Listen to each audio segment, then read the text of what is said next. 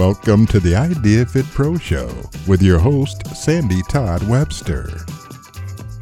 Hi, everyone, and thanks so much for joining me on this episode of the Idea Fit Pro Show. This is Sandy Webster, Idea's Editor-in-Chief, and your host for the podcast. Today, I have the pleasure of speaking with my friend and colleague, Anthony Carey, about a range of fun and fascinating topics.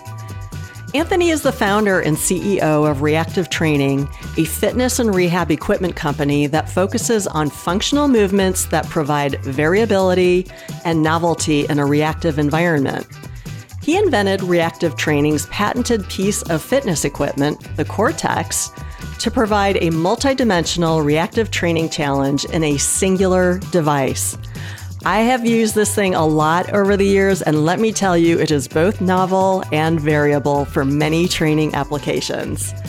He also recently introduced the Cortex Sit, a device designed to relieve back pain and strengthen your core while sitting.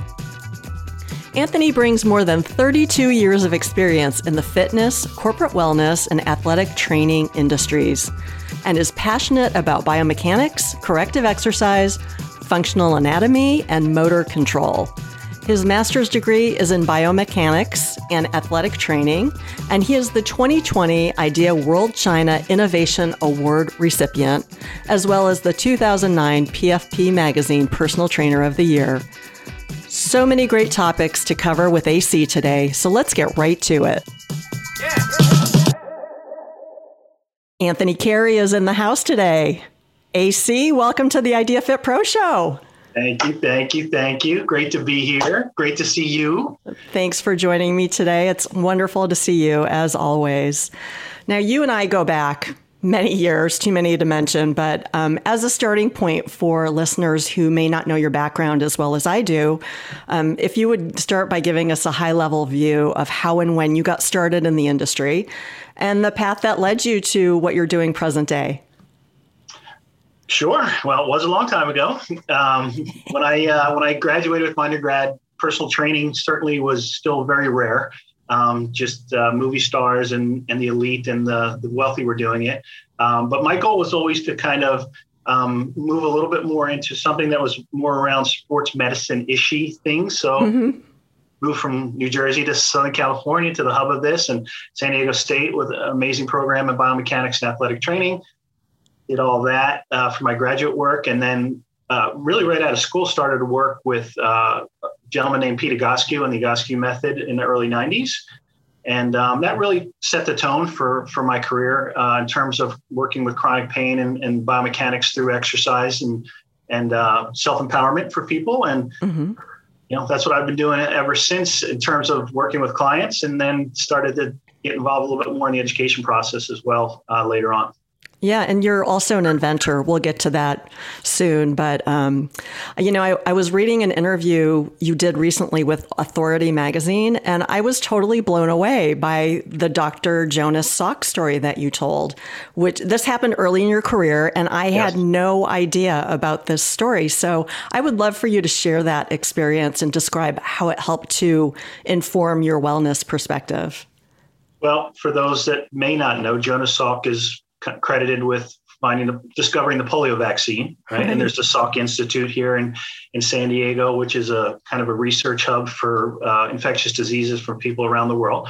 And early in my career, I got an opportunity to work with him because he was having some challenges with his lower back. And, the first thing that struck me, and people often ask me, like, who's, out of celebrities and all that, who really stands out to you? And I've worked with some celebrities and high-level athletes and all that, but Jonas Salk by far was a highlight of my career, and it was early on. And it was the fact that he was still so just so on top of things, right? He was still involved in research. He's in his early to mid 70s, but he was kind of feeble, right? The way he moved around, and he was somebody that really highly valued the time he spent in his research and his passion for his work, but he wasn't really taking care of him in the way that, we like to think about it now from a longevity standpoint. And I thought to myself, wow, what a shame if this gentleman can't live the life that he wants to live and continue to make that contribution that he enjoys because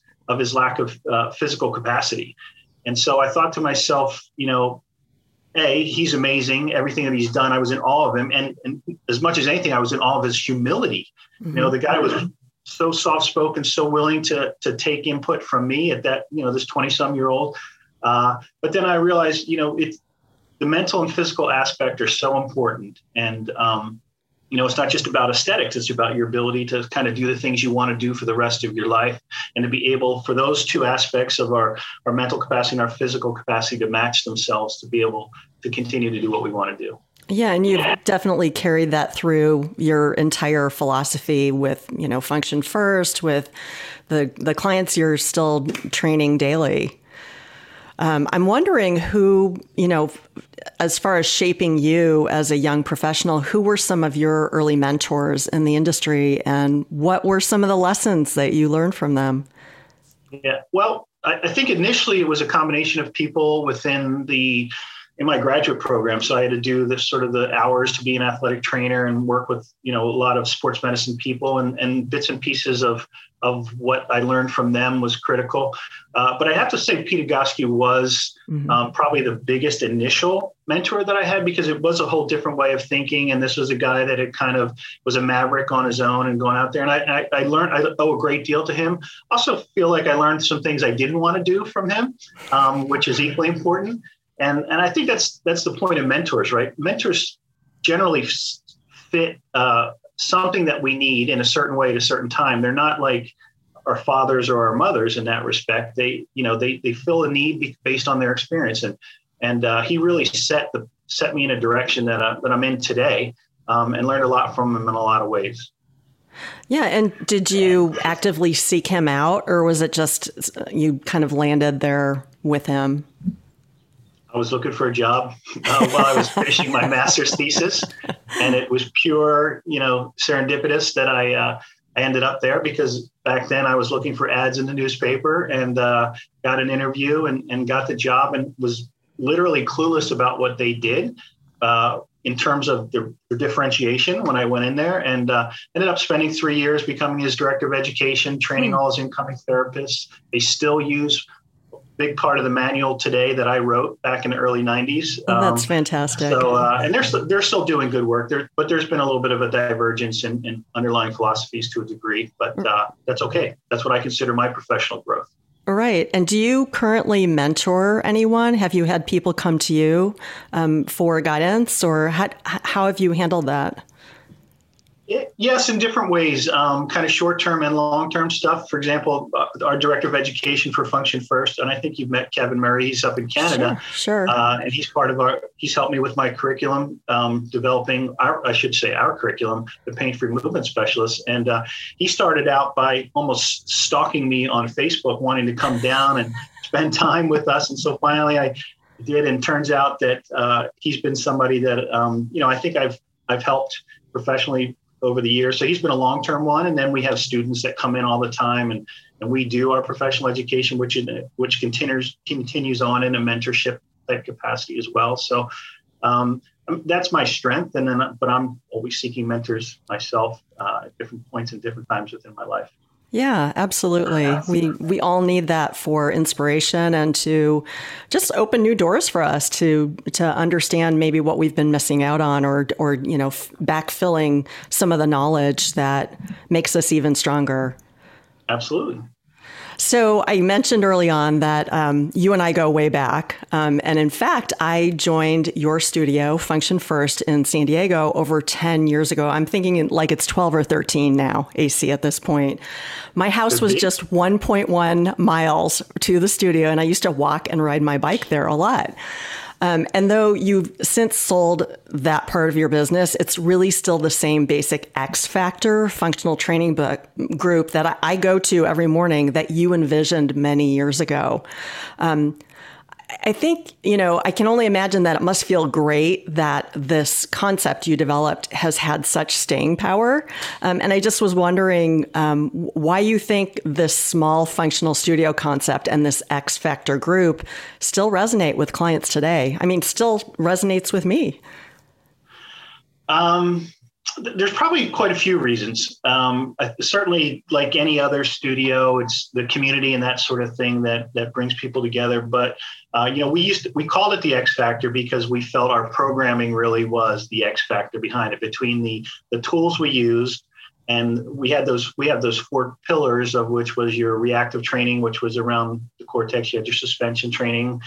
You had your you had your ground-based training, which was more of your, traditional stuff, the floor-based stuff and all that. And then we also used the power plate and incorporated all those kind of things in there. So looking at those pillars made it interesting and made it scalable, and also just made it really engaging and fun. People often reflect on, they'd come in and they super fit people and do our workouts, and they would be like, wow, never did anything like that before. So I think the underlying idea of the ongoing variability, but still within boundaries of kind of specific objectives that you wanted to accomplish without the workout, and it's not just completely random chaos, is appealing to people, especially people that are not super driven by, having to do the same exercise, 3 times a week to see that progress. Yeah. And so they really see the connection between real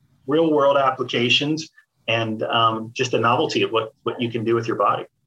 I think still what really stands out to me about the group that we train with is that, we have folks who are, as old as 75 and, folks in their 20s and 30s and everybody in between. And we're all doing the same workout, just with, good modifications, good coaching.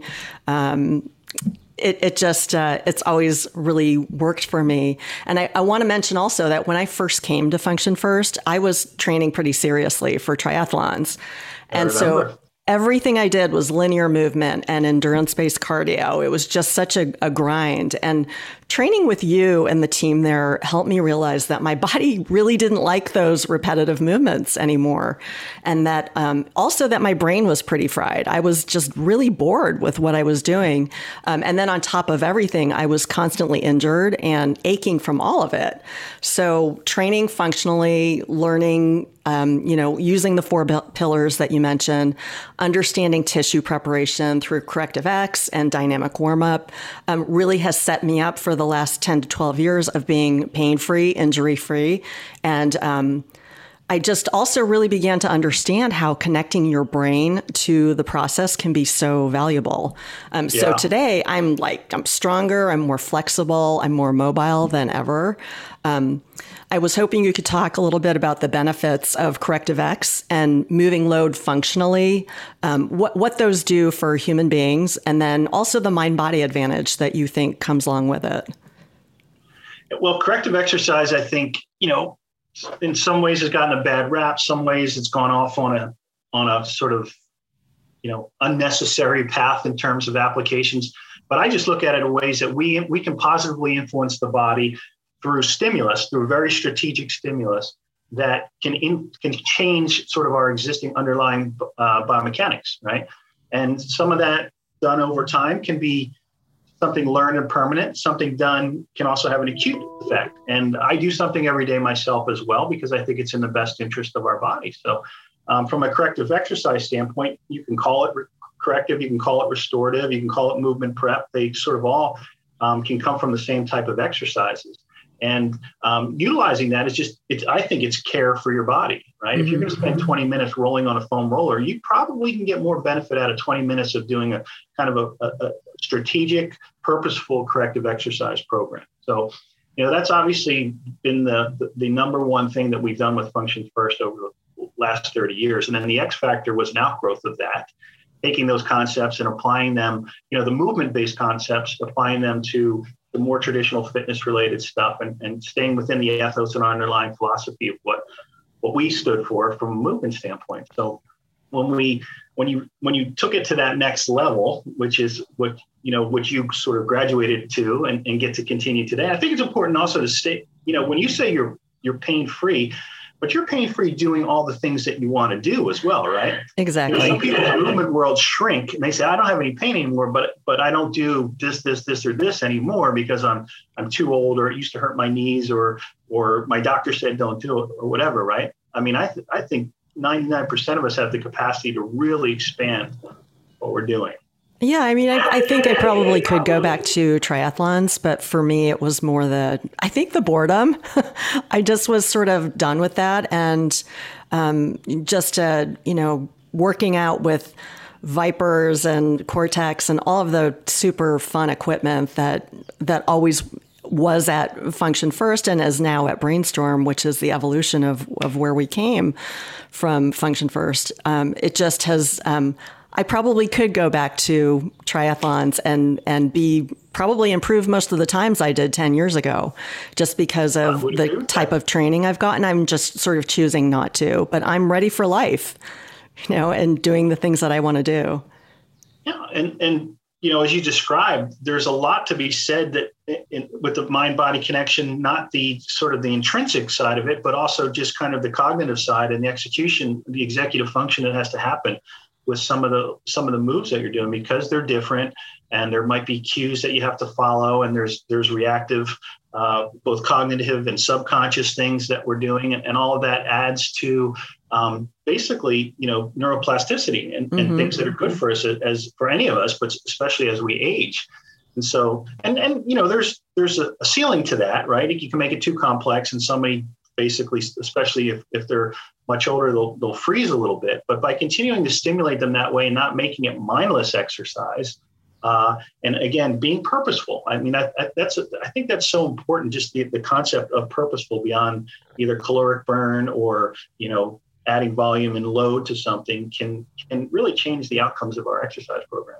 Yeah, and I still leave the studio every day smiling and feeling great. So it just it serves me well, and obviously the group I'm working out with, many of whom have been there for 7-8 years, it's working for them too. So AC, it's pretty clear that you were an early adopter and now one of the go-to experts in our business on corrective exercise and helping people get out of chronic pain. What do you think has changed in regard to using corrective exercise with chronic pain clients today versus when you started Function First almost 3 decades ago? Yeah, by far the biggest thing is kind of the neuroscience around pain that especially chronic pain, that's become clearer and clearer over the last roughly 15 years in the literature, and how that's trickled down into what we can do as fitness professionals, and of course stay within our scope of practice. But, back in the day when we started, it was purely a biomechanical view of pain. It was your posture. It was these mechanical stressors to the tissues or to the joints. And so we really got a better understanding of what chronic pain or the elements of it. Now we look at it through a lens or a paradigm of a biopsychosocial model. And that's a game changer for both the client and the corrective exercise practitioner if they really can kind of take those concepts and implement them both into their lifestyles and obviously into the programming and the coaching and the conversations that we have with them. Mm-hmm. So for listeners whose ears may have perked up with this bit of conversation, what are a few things that you think Fit Pros can do today to be better equipped to work with clients in pain? Yeah, well, always it's let's start with understanding our professional boundaries. I think especially younger trainers, we're, as a trainer, especially in a traditional 3 times a week kind of thing, or even a twice a week thing, we would see our clients exponentially more than they would see their doctor, right? And Absolutely. So when something comes up, very often the fitness pro becomes the first line in that line of professionals that they should see. And we've got to understand that, especially with an acute pain, that's an absolute referral out. But with chronic pain, the next step in that is understanding a little bit of the science behind it, which makes it really empowering in terms of what we can share with the clients, who we can refer them to, how they can maybe seek out resources that educate them a little bit more on them. But understanding those concepts of the biopsychosocial, which I'll be really quick on this, but the bio is everything that we've traditionally learned about chronic pain, which would be your biomechanics, the biochemistry, the inflammation, all that stuff, the wear and tear, the posture, all those things. And then the psycho has so much to do with things like our beliefs, our attitudes around pain, our emotional stressors at home, our expectations about healing, all those kind of things. And then the social is the societal pressures that go along with it as well. So all those it's like a three-legged stool. All three of them are always present. Some are a little bit more influential than others. But as fitness pros, and especially with our basic education, we're always looking at that bio side. And there's actually some harm that we can do in terms of the words that we use and things like that, not even in the exercises, but in the way that we're describing or trying to communicate to what's going on. Oh, your shoulder's forward, so that's why you have, neck pain. Well, that person's shoulder never goes back, and in their mind, they're going to have neck pain for the rest of their life, right? Mm-hmm. So we have to understanding that is a big part of it, and along with that goes the coaching aspects that are related to that. So we can understand some fundamental stuff, and then the third biggie would be giving the human body a little bit more credit than we have, which means its capacity to heal. The fact that we're so integrated that we don't have to, focus on the area of pain all the time, that we can look to dissipate that stress and those forces, mm-hmm. which leads to increased movement confidence, but eventually really can serve that client towards their goals instead of being, hyper focused on what hurts and hyper focused on trying to give exercises and fixing something that's broken. Great stuff. Thanks for that overview. So you're working with everyday clients as well as elite and pro athletes across many different sports. How does your assessment and coaching approach differ between people like, say, you're assessing me and coaching me and a pro athlete? Is the process any different, or? The assessment's not. The assessment is what it is. You're basically trying to find info into, what this person's movement capacity is like right now, where the restrictions or limitations are, what they're apprehensive about, that sort of thing. And you keep in mind, I'm seeing chronic pain clients, right? So I'm not seeing an athlete that twisted their knee over the weekend, or, if I'm going to see an elite athlete, there's somebody that's sort of already been to a bunch of different practitioners. And, mm-hmm. Chronic pain is anything that's been consistent for more than 3 months or intermittent for 6 months or more. So I'm not getting that person that's going to do better with their sports medicine professional. I'm going to get that person that just is frustrated with this lingering type stuff. But the coaching aspect, the conversation can be a little bit different. Obviously, you don't want to place any doubt in them. You don't want to do things that they feel might in some way interfere with, sort of the skill or technique of what they're doing, right? So would you take an elite pro golfer and I wouldn't start talking about his swing or her swing, right? Because I don't even golf. I know the biomechanics of it, but I don't really golf much. So I'd be talking more about as it relates to overall movement. You got to be careful with the language. You never want to say things are weak. We don't do that anyway, but you don't want to say to an athlete that you're weak or that sort of thing. So having a little bit of that understanding from the coaching perspective, those conversations can be a little bit different, but in terms of the assessment and the data that we're trying to collect, it's the same for everybody. Yeah, that it's so interesting about the language having to be so nuanced, and I'm sure it becomes habit after a while as a coach to but when you're first starting to work with higher level athletes, I'm sure you just really have to be sort of cognizant of everything you're saying. And I think one of the things that I appreciate about some of our colleagues that do this too is, the last thing you want to do is be in awe of a professional athlete, right? Because they're coming to you for help, and you're not going to talk about, I love this about your game, or it's just the thing they want most is their time is important, all that is, but let's make sure that we're focusing on why they're there and not a bunch of the other super fan stuff.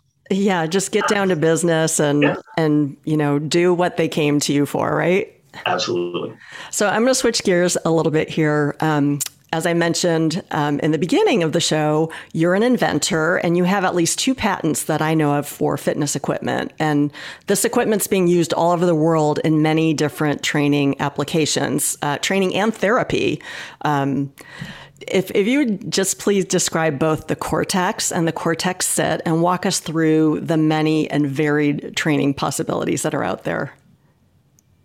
Well, so our company's called Reactive Training, the company around the Cortex, and it's really about reactive variability. And that simply means that responsiveness with the body without having to think about it for the most part, and then creating an environment that creates incredible variable movements that we don't get, right? So both platforms tilt, slide, and rotate all at the same time. So they're omnidirectional and create a lot of unique responses to the body, as you have experienced yourself. Yes. And the idea is, can we, with this variability, can we expose the body, both the nervous system and the musculoskeletal system, to stressors that prepare the body to expand that movement catalog, right? And I use that term often in both around function first. And this is if our movement catalog is, I can only reach like this, when do I get hurt? I get hurt when I get outside that bubble, or if that's outside of my catalog. If I can expand that, it means I build a greater resiliency, and I give my motor system more problems to solve, because it's increased all these different little novel movements. And so the muscles fire in different ways, and the joints are slightly stressed in different directions. And if it's the sit, it's mostly the lumbopelvic region. If it's the cortex, it's depending on what position the user's in, that we can take advantage of that. Yeah, I remember the first time I ever saw the cortex. You were in Ursa. You were at Ursa, and you were there with the device. I'd never been on it, and you invited me to stand on it. And this thing will rock your world, people. I mean, if you haven't tried it or seen it, definitely look it up. But if you get the opportunity to play around with this device, I can personally vouch for both how bedeviling and enchanting it can be. It's got so much versatility, and it can challenge you in so many different ways. And I think my favorite application of it is for, the softer, gentler drills for, spinal mobility and exploring fascial lines. But I do have a drill that always made me laugh doing it. And maybe my least favorite, but it's probably because I couldn't finish the drill ever, because I was always laughing so hard. But we would do, Derek Price, who was one of my coaches at Function First as well, DP would have us get on the cortex in a prone plank, basically. A plank, and so the body's out like this, and then with the hands on the board, right? Hands on the board, and then we would run around in a circle as fast as we could. But there was also a chaser who was on 2 feet, and it was a game of tag. And so, talk about high intensity training. That was very, just great core work, great strength, endurance. The whole thing was so much fun, but kind of crazy too. We have never seen anybody finish that drill not smiling. Yeah, it's hilarious. Because it brings you back to like being a kid, right? Exactly. You're being chased, and you don't want to be tagged at all. So it gets very competitive. Exactly. For both people too, right? Yeah, exactly. Exactly. That's right. But as the inventor, AC, what's your favorite application of it? And I'm sure that's changed throughout the years. It has. I refer often to the mobility aspects as the secret weapon, because, when people don't know the product well, they immediately go to either balance or core stuff, which are great things to do. But I really love the hip mobility stuff. I literally do that every single day with it. And it's just so unique in terms of hitting the tissue on these different vectors that you can't, not even a therapist could do that for you on the table without spending, an hour on one joint, the way that you can kind of move through and what that does for both the mechanical aspect, but also the neuro aspect of it as well. So that's my favorite as well. Yeah, cool. If you could just share a little bit more about the Cortex Sit, describe it and, what it's used for. I wish I was sitting on one right now, but. Sure. Well, it fits on flat, firm chairs. It's not great on super cushion chairs, but my wife, who you know well, it was actually kind of her idea early on after our second child was born. She was spending so much time sitting and nursing postpartum that she thought there could be something that she could be doing for her abs at that time. So we created the Cortex Sit. Instead of it being flat, it's got a little bit of a convex shape, which unloads your tailbone, kind of gives a little upward pressure to the pelvic floor, get your sit bones in there. But again, the idea is that it's responsive. So if I were sitting here right now on mine, I would, if I reached for my glass of water, it would do something unconsciously that I would have to react to. And so, we hear the sitting is the new smoking or the sitting disease and all that. And people are either sitting in super expensive chairs or they're standing desks or they're sitting on balls. Yeah. And the advantage of the sit is that I could rest if I wanted to, but also there's things you can do on that you can't do on a ball. And it gives sort of hydration and variability and the movements to the subtle movements. So we're not loading those same structures when we're spending so much time on it. Super cool. You're such a thinker, and I'm just wondering what trends you might be seeing in the industry today that either excite you or maybe dismay you. Well, obviously the social media access to information and other educators has been good for me. I've learned of people that I really didn't know before or know well of that I find are bringing value to that side of things. And then the flip side of it is, of course, is we can imagine that there's people that have no business delivering sort of exercise advice to the masses that are probably the biggest influencer. So that's always going to be a part of it. I think hopefully that we'll find some kind of middle ground on that. What disappoints me is that everything is a soundbite now. Mm-hmm. When I first started delivering education, I would do corrective exercise videos on my YouTube channel that would be anywhere from 4 to 10 minutes long. And people would watch those whole things, and we'd kind of dive deep into the explanations and the rationale and the progressions and regressions. And now everything is you're scrolling and you're trying to get somebody's attention for 10 seconds, and then you're still trying to deliver valuable content that way. It's a tough thing. So the good and bad of that, of course, has been a big part of it. Also noticed that all the big push for the certification credentialing early on and how important that has seemed to sort of faded now. A lot of the big clubs don't even keep up checking on the certifications.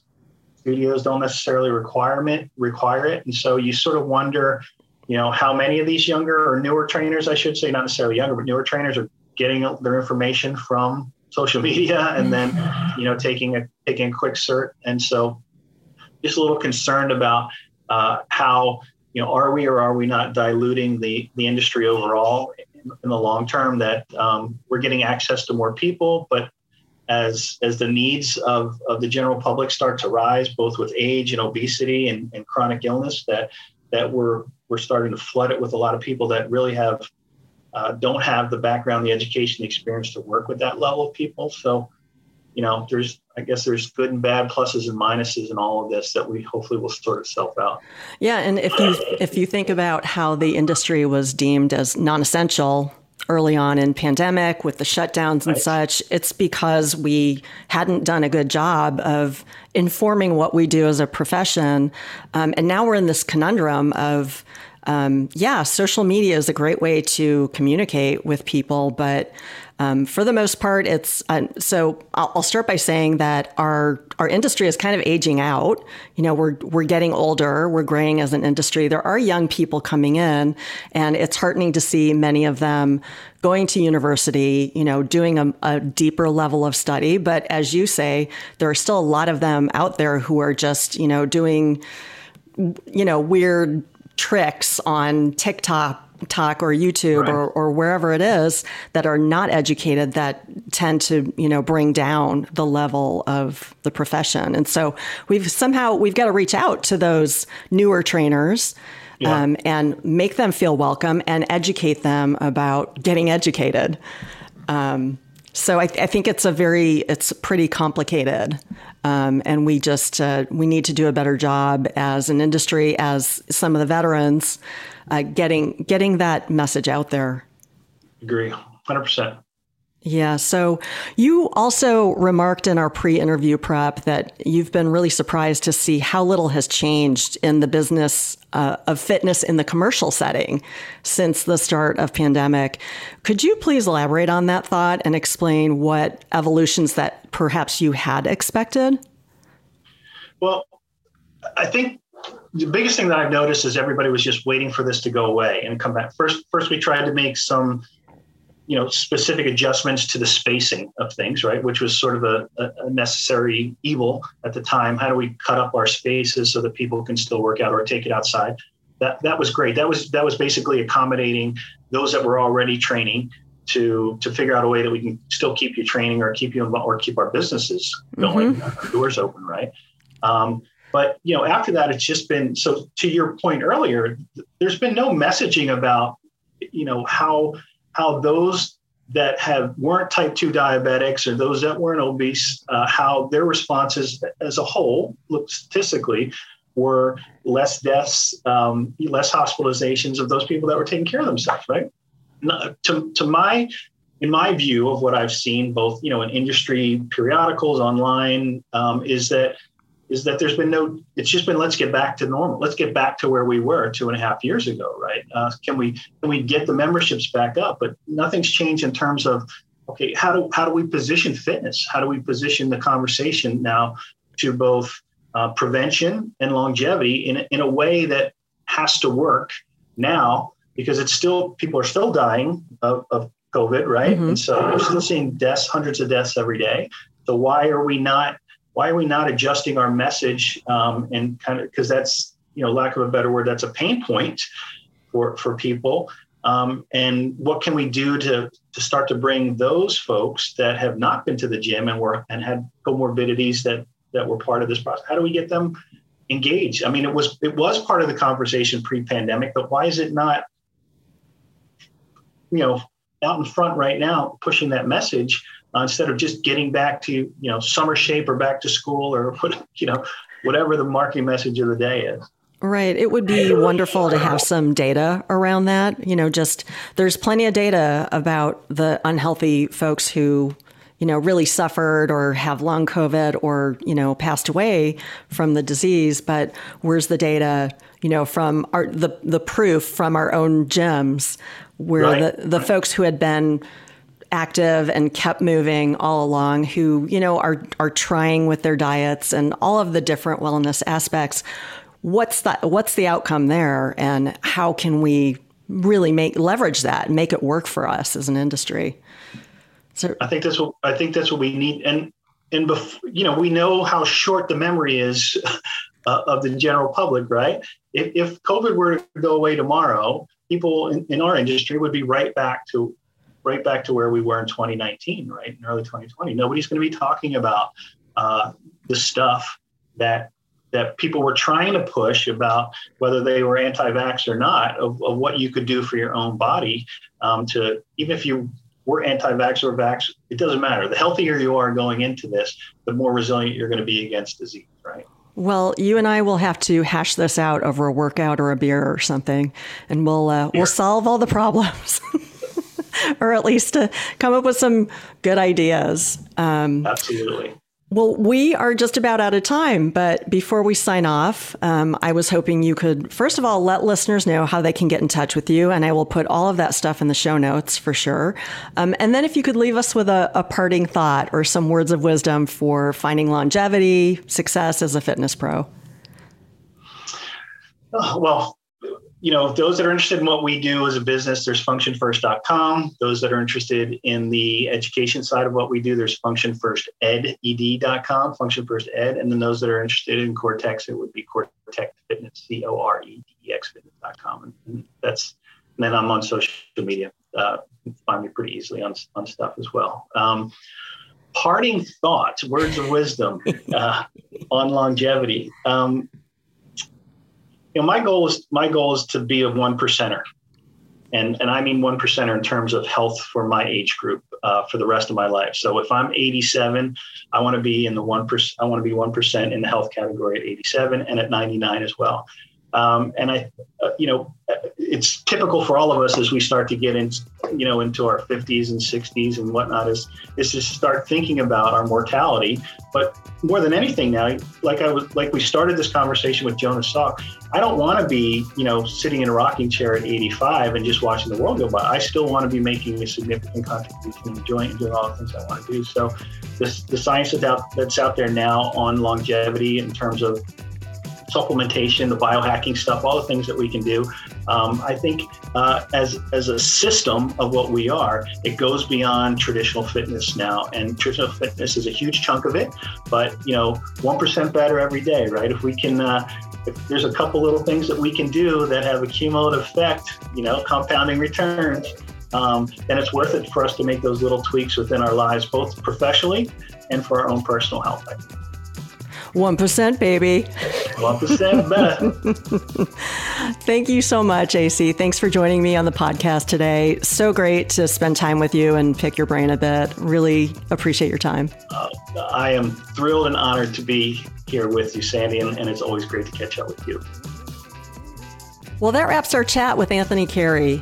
If you liked this interview, please check out the 60-plus additional IdeaFit Pro Show interviews we have banked on IdeaFit.com and on most platforms that host podcasts.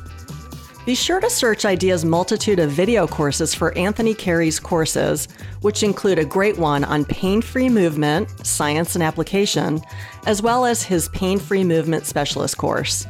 These and more courses by Anthony can be counted toward your continuing education credits, which IdeaFit Plus members get unlimited access to as part of their membership plan. This is Sandy Webster signing off. I hope you have a wonderful week, and as ever, thank you for all you do to make the world a healthier, happier place. Please reach out to me or the content team at content@ideafit.com if we can help you with anything. The IdeaFit Pro Show is part of the IdeaFit Podcasting Network. Many thanks to our executive producer, Jordan Leeds, and our engineer and editor, Mike Hilding. Copyright 2022, all rights reserved. Reproduction without permission is strictly prohibited.